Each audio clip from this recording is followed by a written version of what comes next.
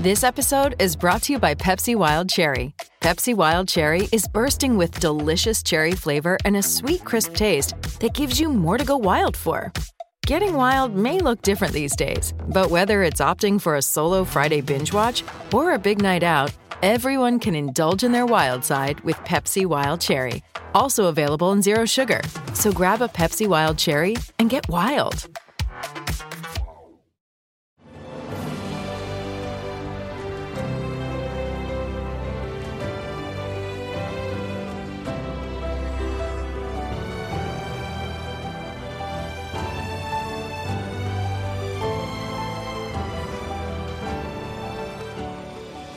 Welcome to the newest episode of Beyond the Fame with Jason Fraley. I'm your host, Jason Fraley, picking the brains of the top filmmakers, musicians, and artists of our time. Exactly 25 years ago today, Jewel released her breakthrough single, Who Will Save Your Soul. I spoke with the singer-songwriter about that life-changing moment and her memoir, Never Broken. Hi, Jason. How are you? Hey, Jewel. Thanks so much for joining us.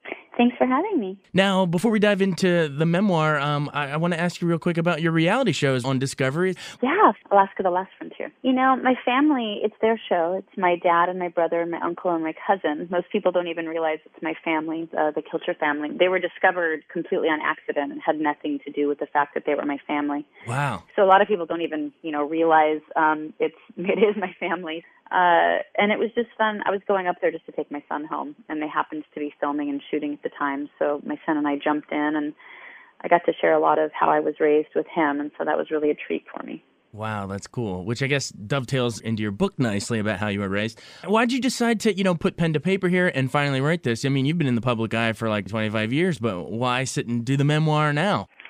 I keep getting asked how I went from an abusive childhood to moving out at 15 to being homeless at 18, and how did I end up okay? A lot of people suffer from so many setbacks in life, and they really fear that they're broken forever and that they're damaged goods, and that isn't the case. And so I decided to share my life story because I've had about every single setback a human can have, and found the resilience and internal resources to really overcome them and say, this is going to make me a more exceptional person, not a damaged one. And everybody can do that. It doesn't take the right therapist or the right house or the right career. It really has to do with our thoughts. And if we're willing to take accountability and say, nobody can keep me unhappy, it's up to me. Yeah, let's say some of our listeners are, because I'm sure there are people out there that are going through similar things, and they maybe themselves feel like damaged goods, like you said. What might reading this book sort of, inspire them to get past that? If I can overcome these setbacks, I really believe anybody can, because I didn't have any resources. I didn't have a family. I was homeless. I had no food. I had nothing. And I remembered this quote that Buddha said, that happiness doesn't depend on who we are or what we have. It depends on what we think. And so I really started looking at, all right, what am I thinking? If my thoughts inform my actions and my actions build a life, what are the quality of my thoughts? But I couldn't really get a grip on my thoughts because I was too scared. I was having panic attacks, and I couldn't witness my thoughts in real time. But then I made this kind of discovery that Descartes said, we think, therefore we are. I think, therefore I am. And I would refine that a little bit to say I perceive what I think, therefore I am. If you can perceive you're sad, if you can perceive you're happy, we're something other than sad or happy. We are something other than our thoughts. There is a driver in the car, and our brain is not the driver. And the more we can get rid of the anxiety and the clutter in our mind and really drop into our own intuitive sense, we'll be able to redirect and have a real say in the narrative of our life rather than just inheriting a life that we feel like we have no say over. So that's what the book is about, and I built the website to share the particular exercises that I learned so that it can help other people. It's a free website, it's a free resource, and they're very simple, doable exercises anybody can incorporate into their lives at any age. Give us the website address. It's jewelneverbroken.com. I love it. All right. Well, we'll definitely encourage our listeners to check out the website. But if they pick up the book first, how much into your youth do you go into? Like, I think I read you yodeled with your parents, and then you sang with your father, and some honky-tonks before you made your way to Michigan. Sort of take our listeners into those early days and how the Arts Academy sort of shaped your life. Yeah, I started singing with my parents when I was 5. I got up on stage with them. They sang in hotels for tourists. I started yodeling at that age.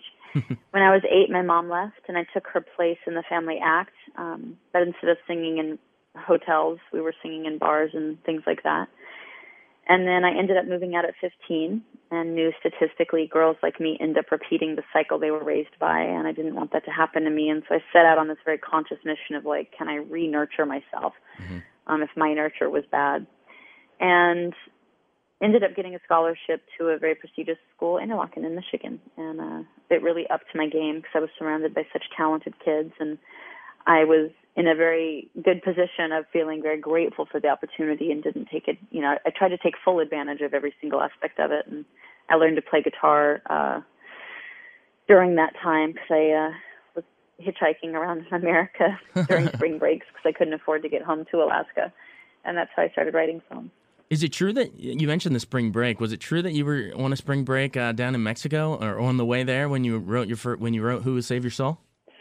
Yeah, I was surprised. At school, you weren't allowed to stay on campus for the spring breaks. You had to go home, and I couldn't afford it. And so I decided to make lemonade out of lemons and, street sing across America and just having adventures. And so that's what I did. I started street singing and made up lyrics as I saw people walking by, and I ended up becoming Who Would Save Your Soul. That's so cool. And that, of course, became part of your amazingly successful debut album, Pieces of You. How did that album sort of, just totally change your whole paradigm in your life? Because that thing was massive. Yeah, it was unreal. When I got signed, it was the height of grunge, and I was tired of feeling bad. And so I was starting to talk about how do I feel better, and it was so out of sync with the times. But I didn't want to change who I was. And so I was hoping to have just a career. I never thought I would get, big play on the radio, but I thought if I worked really hard, I could have a career like John Prine or something like that. And so I just set about working really hard, and amazingly a tide shift happened, and I started to really dig in my heels, and I did, 700 or 800 shows a year. I was doing 4 and 5 cities, three and 4 cities a day.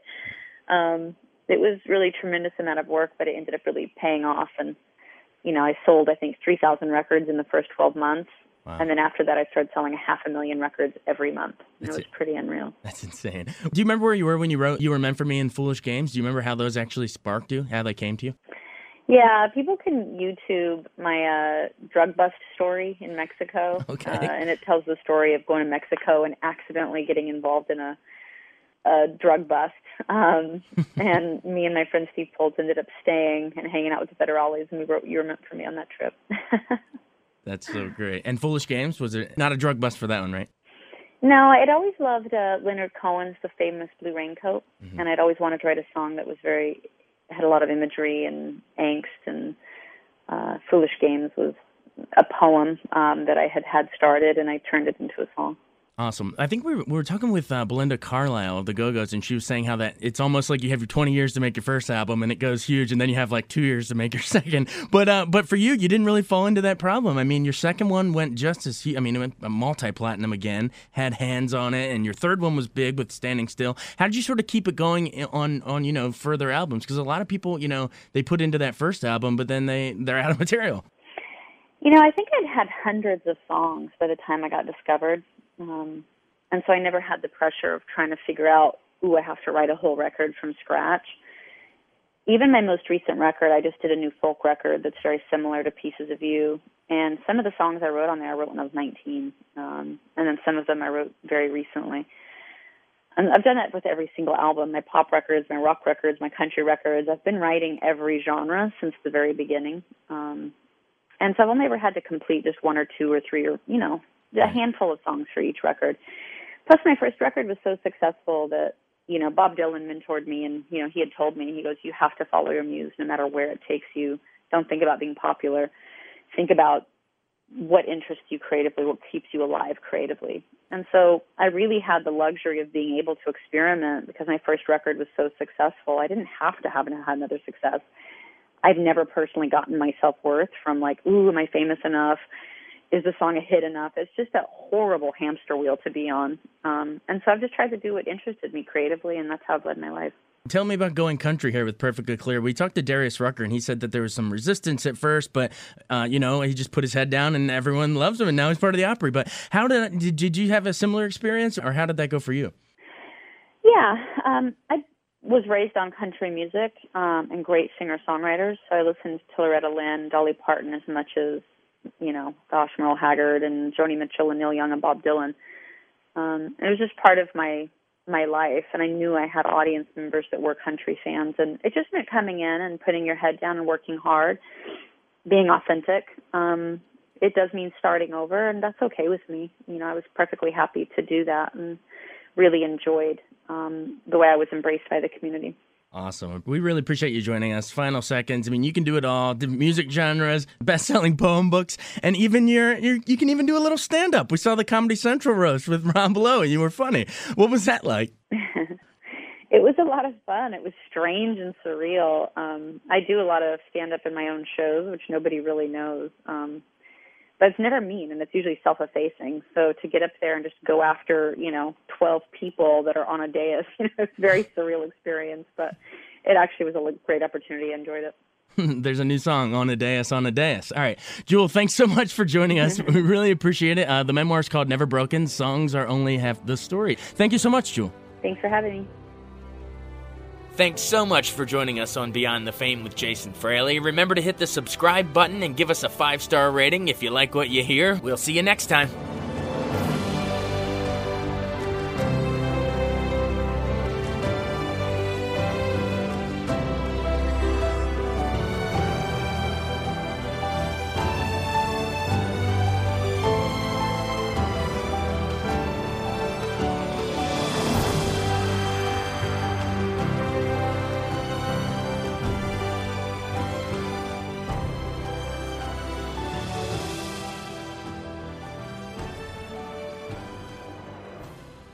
I wanted to take a second to tell you about an app I really enjoy. Living in the DC area is great, and Podcast DC gathers all of the local shows that I like all in one local app. Health, sports, local news, politics, and so much more. Podcast DC is the new local app with hundreds of DC area podcasts to choose from. I can earn exciting rewards just for listening and share the podcasts I love instantly. Available in the App Store or in Google Play, listen local with Podcast DC.